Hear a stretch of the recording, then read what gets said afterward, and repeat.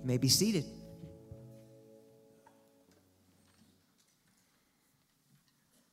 Thank you, Paul, and everyone. Good morning. Hey, you're awake. It's rainy, and you could have slept in, but you're here. Way to go. Pat yourself on the back. That's great. My name's Slate, and I'm on staff here, and I'm just so thankful to be here with you this morning. I don't know about you or how y'all roll in your family, but this past fall, our family has feasted on a steady diet of SEC football. Now, in doing this, I don't know what's really happened behind the scenes with like all the cable and marketing and all this other stuff, but it seems to me there's like 5 companies that advertise on SEC football. And so we see the same commercials over and over and over again. And I found myself just loving and laughing every time I saw this one commercial by Geico. And so I want to take 30 seconds and let you enjoy this with me. Can we roll that commercial? We love our new home. There's so much space. We have a guest room now. But we have ants. You're slouching again, Ted. Expired. Expired. Expired. Thanks, Aunt Bonnie. It's a lot of house. I hope you can keep it clean. At least Geico makes bundling our home and car insurance easy. Which helps us save a lot of money. Oh, Teddy, did you get my friend request? I'll have to check. Aunt Joni's here. For bundling made easy, go to geico.com. All right. Just so you know, this service is sponsored by Geico. So if you could bundle your home and auto, it would really help us out because 20% of all the money we take in will go to missions, and it's going to be just wonderful. So anyway, now this commercial made me think, like, do you have an ant problem in your life? Maybe it's not an ant. Maybe you have a friend, a cousin, a parent, someone in your life that's just a little pushy that just kind of weaves their way into your life, and you're just like, hey, how'd you get here? or you're making this decision, and this person shows up, and you're like, I don't really remember inviting you into this conversation. Well, growing up, I had an ant problem, and her name was Aunt Sally, and she liked to give me her opinion a lot. I'll give you one story so you can get just an idea of what I dealt with in my childhood with Aunt Sally. It was my 8th grade year. I was starting offense and defense for the 8th grade Woodward football team. Yes, I peaked in my athletic career in 8th grade. It was incredible. So it was a hot kind of early September, right after Labor Day game. We were playing Smyrna, and I went both ways, and we lost. That's so sad I even remember this. It was from a long time ago. We lost 20-13. And anyway, you know, as middle school football, you know, all the kind of parents and family kind of come down to the, midfield. And I see Aunt Sally to my left, and she makes a beeline right up to our head coach. And I see her start to point at him. Now, that was a big mistake because our head football coach was a guy named Larry Crosswick. Larry Crosswick was our head varsity wrestling coach. Larry Crosswick won multiple state titles in wrestling in Central Michigan. You did not mess with Larry Crosswick. He was mean. We were all scared of him. And I think I still have nightmares about Larry Crosswick and all the things he put us through in Woodward. My Aunt Sally walks right up to Larry Crosswick, this collision. I'm seeing this. I'm in 8th grade, and she goes, "What do you think you're doing?" And then she begins to berate Larry Crosswick about the lack of hydration that these students, athletes, are getting during the game. And she begins to tell him that these kids need water, and they're going to die, and all this stuff. And he's just taken aback. He's probably furious because he lost his first game. But my Aunt Sally just went right in for him. And I'm like, please stop talking, please stop talking, please stop talking. Because the more you talk, the worse my life gets. Anyway, fast forward to Monday, that next practice, and he puts us online. Obviously, y'all weren't conditioned, so he starts running us. And this one time I passed me, he goes, "That's for your aunt," you know? Just like, thanks. So yeah, I have an ant problem, yes. Hey, last month, Jonathan completed an incredible series, Jesus, Prophet, Priest, and King. Please go back and listen to this if you haven't already. It was huge in my life. I loved it. Talking about Jesus, prophet, priest, and king. This morning, I want to take a few minutes and open the scripture, and I want to look at Jesus as an uninvited guest. And I know that might seem strange, as he's the King of Kings and the Lord of Lords and all this stuff. However, let's just jump into this text and just take it in. And I want to give you a disclaimer. It's so easy to read the words of the gospel and just be like, oh yeah, I've read this, I've heard this. But this really happened, y'all. This happened.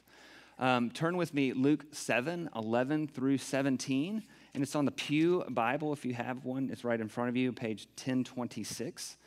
Luke 7:11 through 17. And again, this really happened.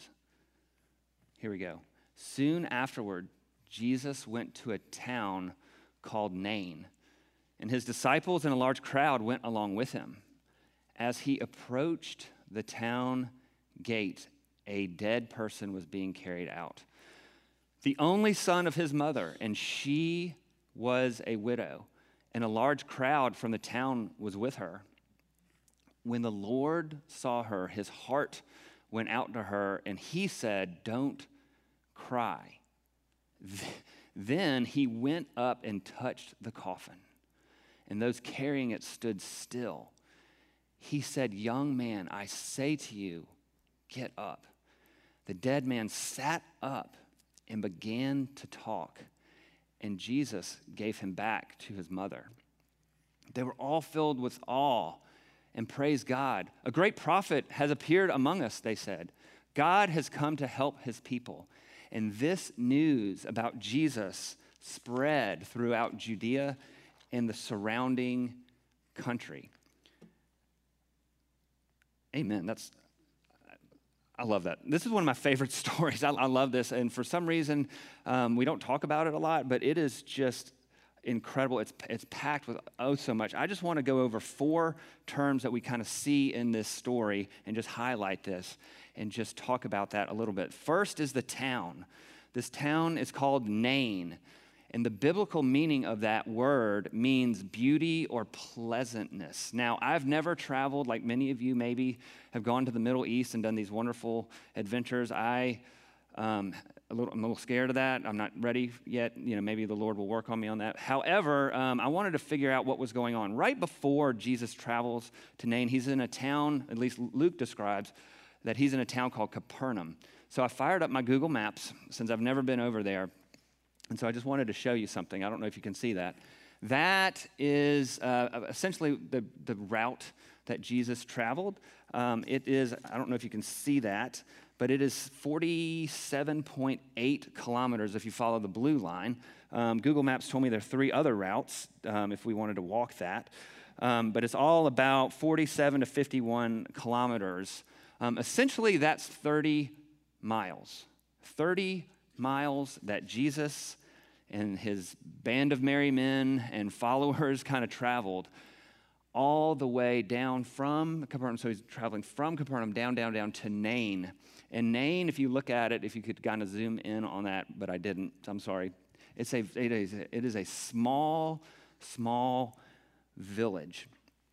And it is not living up to its name, at least on this day, meaning beauty and pleasantness, because it is dark, it is sad, and there is a lot of crying because they're experiencing a funeral. So Jesus travels all this way down from Capernaum to Nain. Probably took maybe 2 days journey. I'm not sure. We're not sure. Maybe Jesus was a fast walker, but there was no MARTA. There was no, any kind of express transportation, that kind of thing. The next thing we see, you can take that map down. The next thing we're met with is a widow who we know very little about. She doesn't have a name. However, we know 2 really, really important things about this widow. She's been to 2 funerals. She's buried her husband, and now she is literally walking outside the city gate to bury her only son. And I want to be very sensitive right now because I could not imagine anything worse than having to attend, plan, perform one of my children's funerals. I cannot imagine that. I know probably some of you in here have had to do that, and the grief and the just the pain in that. And I'm just so sorry. I cannot even go there. I have 4 children, and to have to do that would be unbearable. So it's plain to see that this widow is experiencing her absolute worst day. So Jesus travels down from Capernaum to Nain to a widow on her worst day. She is completely alone. And just imagine, can you just imagine with me for a moment what she's thinking as she's walking in this parade of tears to bury her son? She's got to be thinking, I'm so alone. What am I going to do now? Back then, it's very obvious. I think you would know this. There was no Social Security. There were no 401ks. There was nothing. Your family was your way of living. And back then, women did not have anywhere near the rights that they have today. And so this woman, she may have been saying, my life is over. What am I going to do? You know what? You just might as well bury me too. She is absolutely hopeless. Hopeless. But Jesus goes down and meets her on the lowest day of her life. Jesus is an up-close and personal Savior. And Jesus is in the trenches of our deepest pain and very present even on our worst day. So we've got Nain, we've got the widow. Now we have the words of Jesus and what he does, the actions. So Jesus, and again, get the picture. There's this kind of parade of darkness walking out of the city gate, going to this funeral. But then you have Jesus and his crowd coming. Maybe they're cutting up, maybe they're having a good time, and there's a collision, there's a meeting right outside the city gate. Can you just feel it? Can you see this thing? Like something's going to happen. Maybe they were laughing. Maybe Jesus and his friends were laughing. They come over the slope of a hill and they see this funeral procession, and then all of a sudden it gets real quiet and it gets real tense real quick. I'm not sure about you, but at funerals, I just have a hard time. I never know what to do with my hands, so I usually stick them in my pockets, which probably is not a good idea. I never know what to say.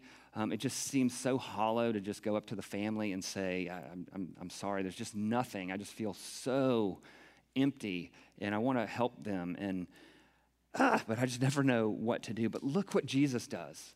Jesus, if Jesus is not who he says he is, if he is not God made flesh, King of kings, Lord of lords, Savior of the world, this is the meanest, cruel thing you could say to a mom who is burying her son. Listen to what he says. He sees her, and he says, don't cry.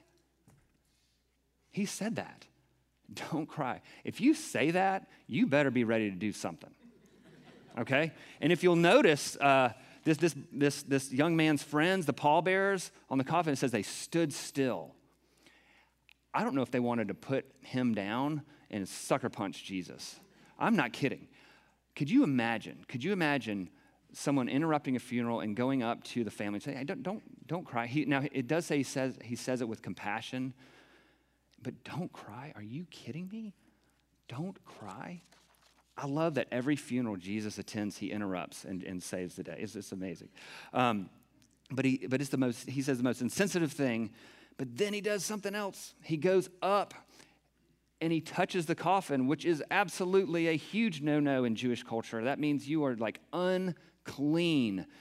You are filthy. That is terrible. And I don't even know the ramifications for that theologically. It's just awful. So he touches the coffin, and then he says to you, young man, I say to you, get up. And the young man sits up and he begins to talk. I often wonder, I don't know if you do this in your quiet times or not, but like, what did he say?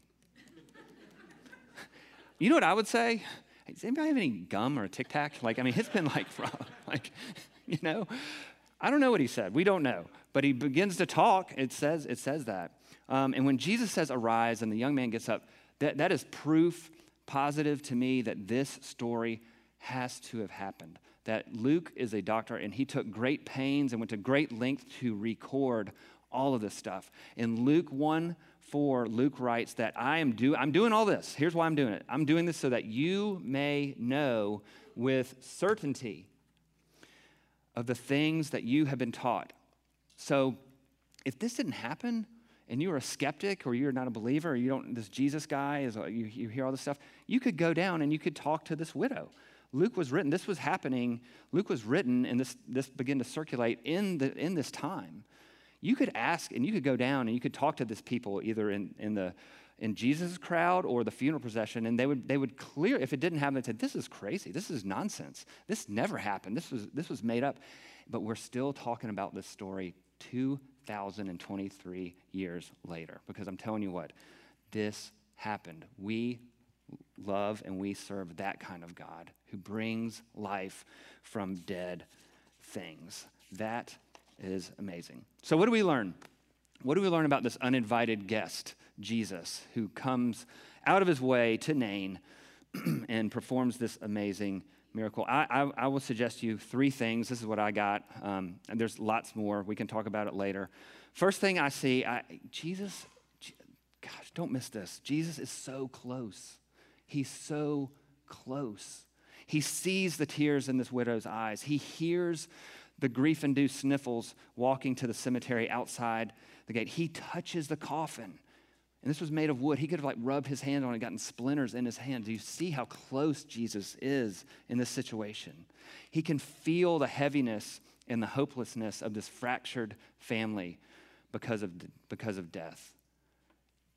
Do you know that Jesus is that close? Or do you believe in your heart of hearts that Jesus is just kind of up there, uninvolved somewhere? Maybe he's there when I have a big need, but most of the time he's just kind of up there somewhere. No, Jesus is close. Jesus is close. The second thing we see is Jesus is strong.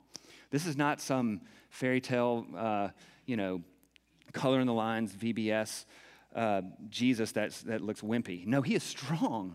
Listen to what he does. No offense, Connie. My kids are coming to VBS. I didn't mean to take a shot at VBS.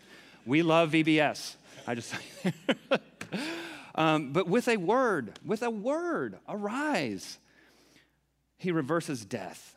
And notice, there's no magic. He doesn't do any kind of seance, or he doesn't dance around or rip his robe or anything like that, or lay prostrate on the ground or call down anything from heaven. No, he just says, he goes up to the dead body and says, arise. Look who's in control. Jesus is in control of the whole situation. He walks right into this darkness, right into death, and reverses the whole thing.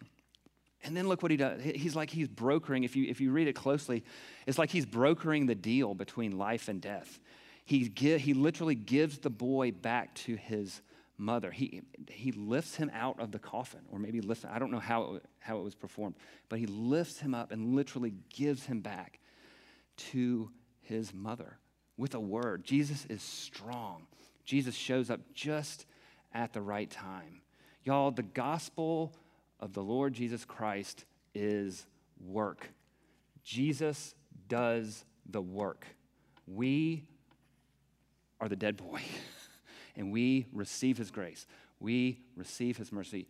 It's very clear that we were dead in our sins and our trespasses, and Jesus invades at just the right time. Romans 5:6, at just the right time, Christ died for the ungodly. Just at the right time. Just at the right time, he shows up and changes everything, changes this woman's whole future.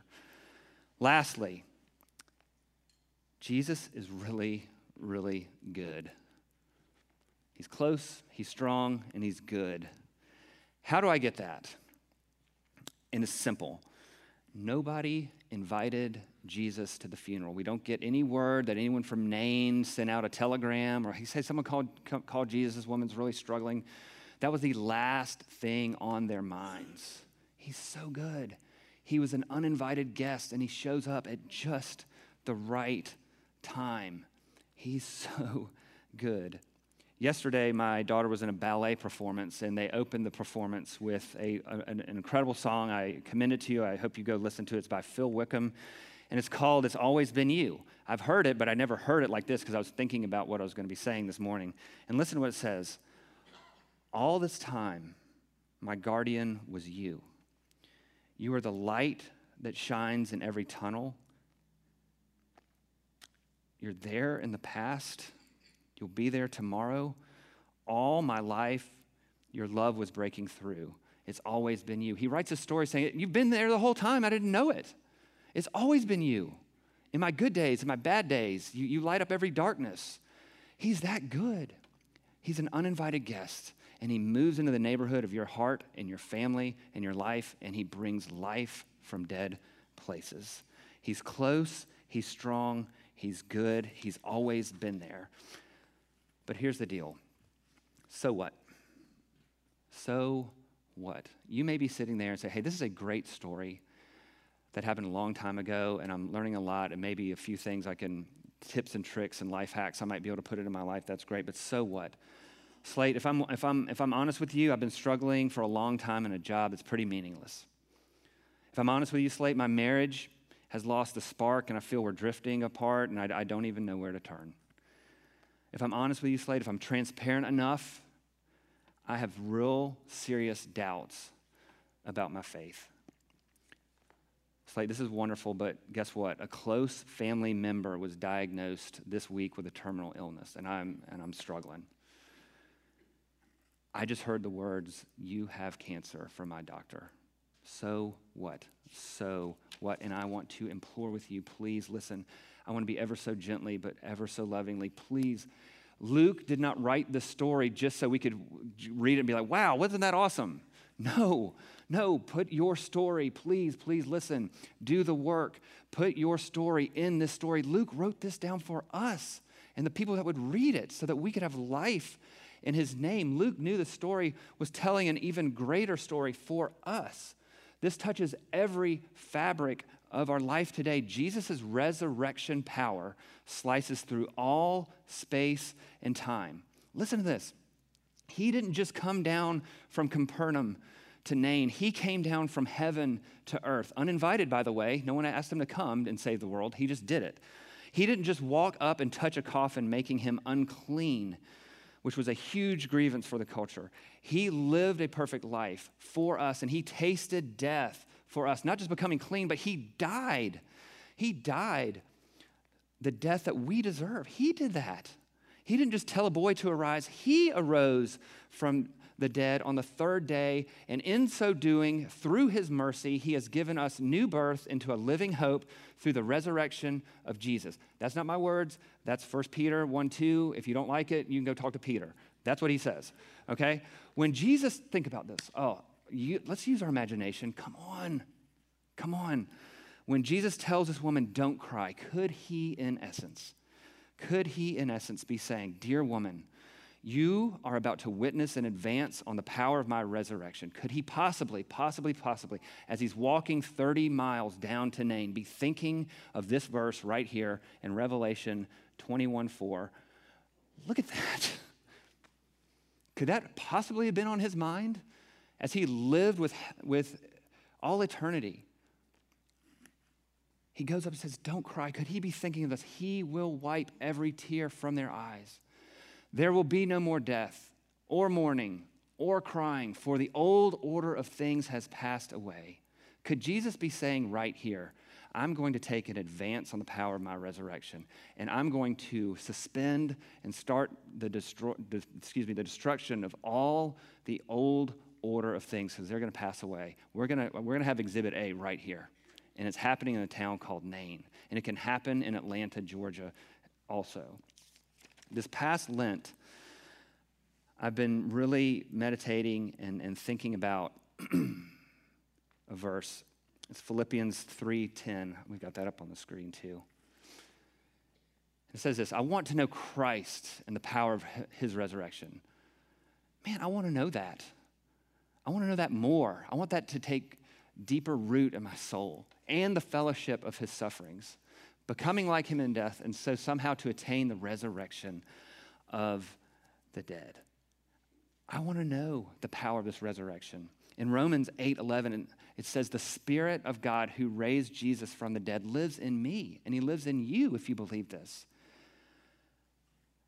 And so here's a phrase I came up with. I don't know if it will pass in the theology court or not. But in my life, I want an advance on the power of your resurrection, Lord. I've just been starting to pray that. This is new. This is probably hot off the press. This probably isn't something you should do in when you preach is, well, I'm starting this, try this with me. But no, I want an advance on your resurrection power, Lord. Lord, advance your resurrection power in my marriage. Lord, advance your resurrection power in my family that is fractured and broken. Lord, advance your resurrection with the terminal diagnosis that my dad may have just received or my mom may have just received. Lord, I'm sick and tired of bearing these things in my own strength. Could it possibly be, for a moment, the reason you may and I may not be realizing the full extent of God and Jesus' resurrection powers because I'm trying to do things on my own strength. I'm trying to fix things in my own power, and it just seems like the harder I work and the more money I throw at things and the more people I consult, the worse it becomes. Maybe God is gently saying, will you let go? Will you trust me? Because I've got power that you have no idea about. And I'm not promising, hear this, I'm not promising that all this is going to get better and, the end and we ride off in a horse and carriage or anything. No. But I have a power for you to combat and confront all the suffering, all the stuff in your life, everything. It's called my resurrection power. So Lord, advance your resurrection power in my job. Lord, advance your resurrection power as I deal with my own teenagers as aging parents. Lord, advance your resurrection, bringing life from dead places. How do we get it? How do we get it? I think it's the same way we get the Lord's salvation. We ask. I heard a wise man tell me a long time ago, I've never forgotten it.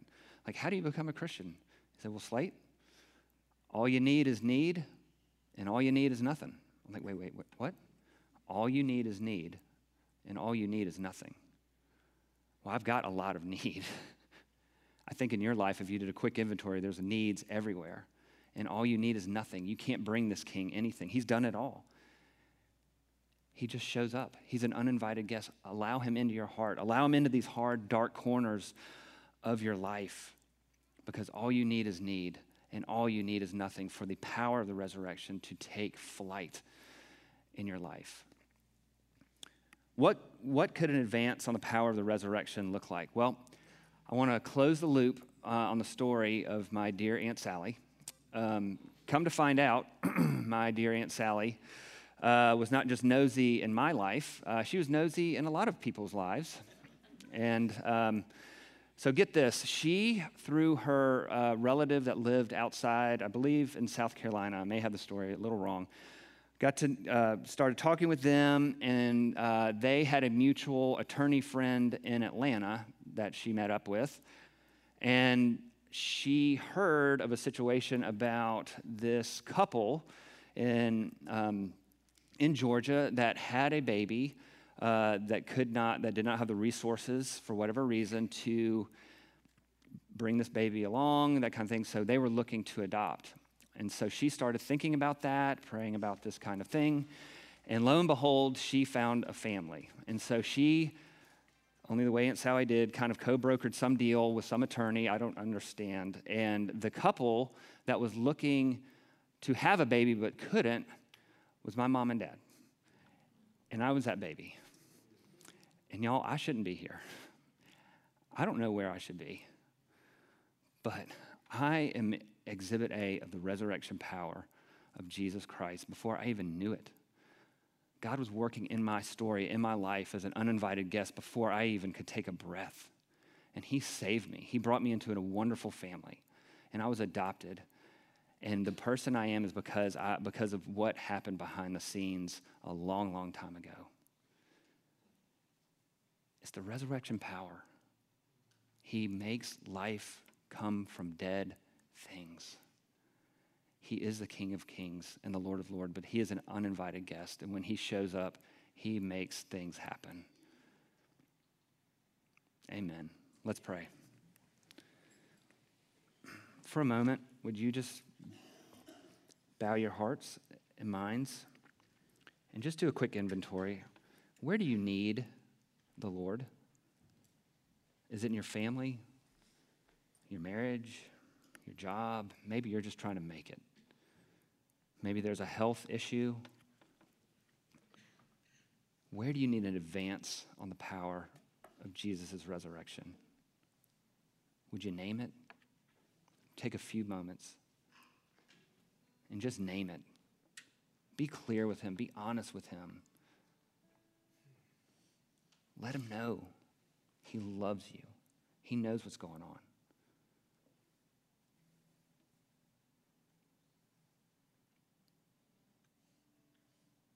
Lord Jesus, I want to know you better, and I want to know the power of your resurrection. Lord, forgive me when I try to take matters into my own hands and try to do things in my own strength. And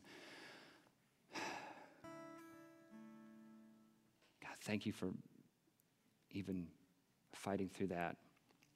Lord, thank you for the fact that you raised this widow's child, but it's for us, and that you're about the business of bringing life from dead places in our own life to give us power to endure, patience to endure, things that on our own strength we couldn't. Lord, we need you this day. Thank you. Thank you that you're alive and you're living and that we can have life in your name. Amen.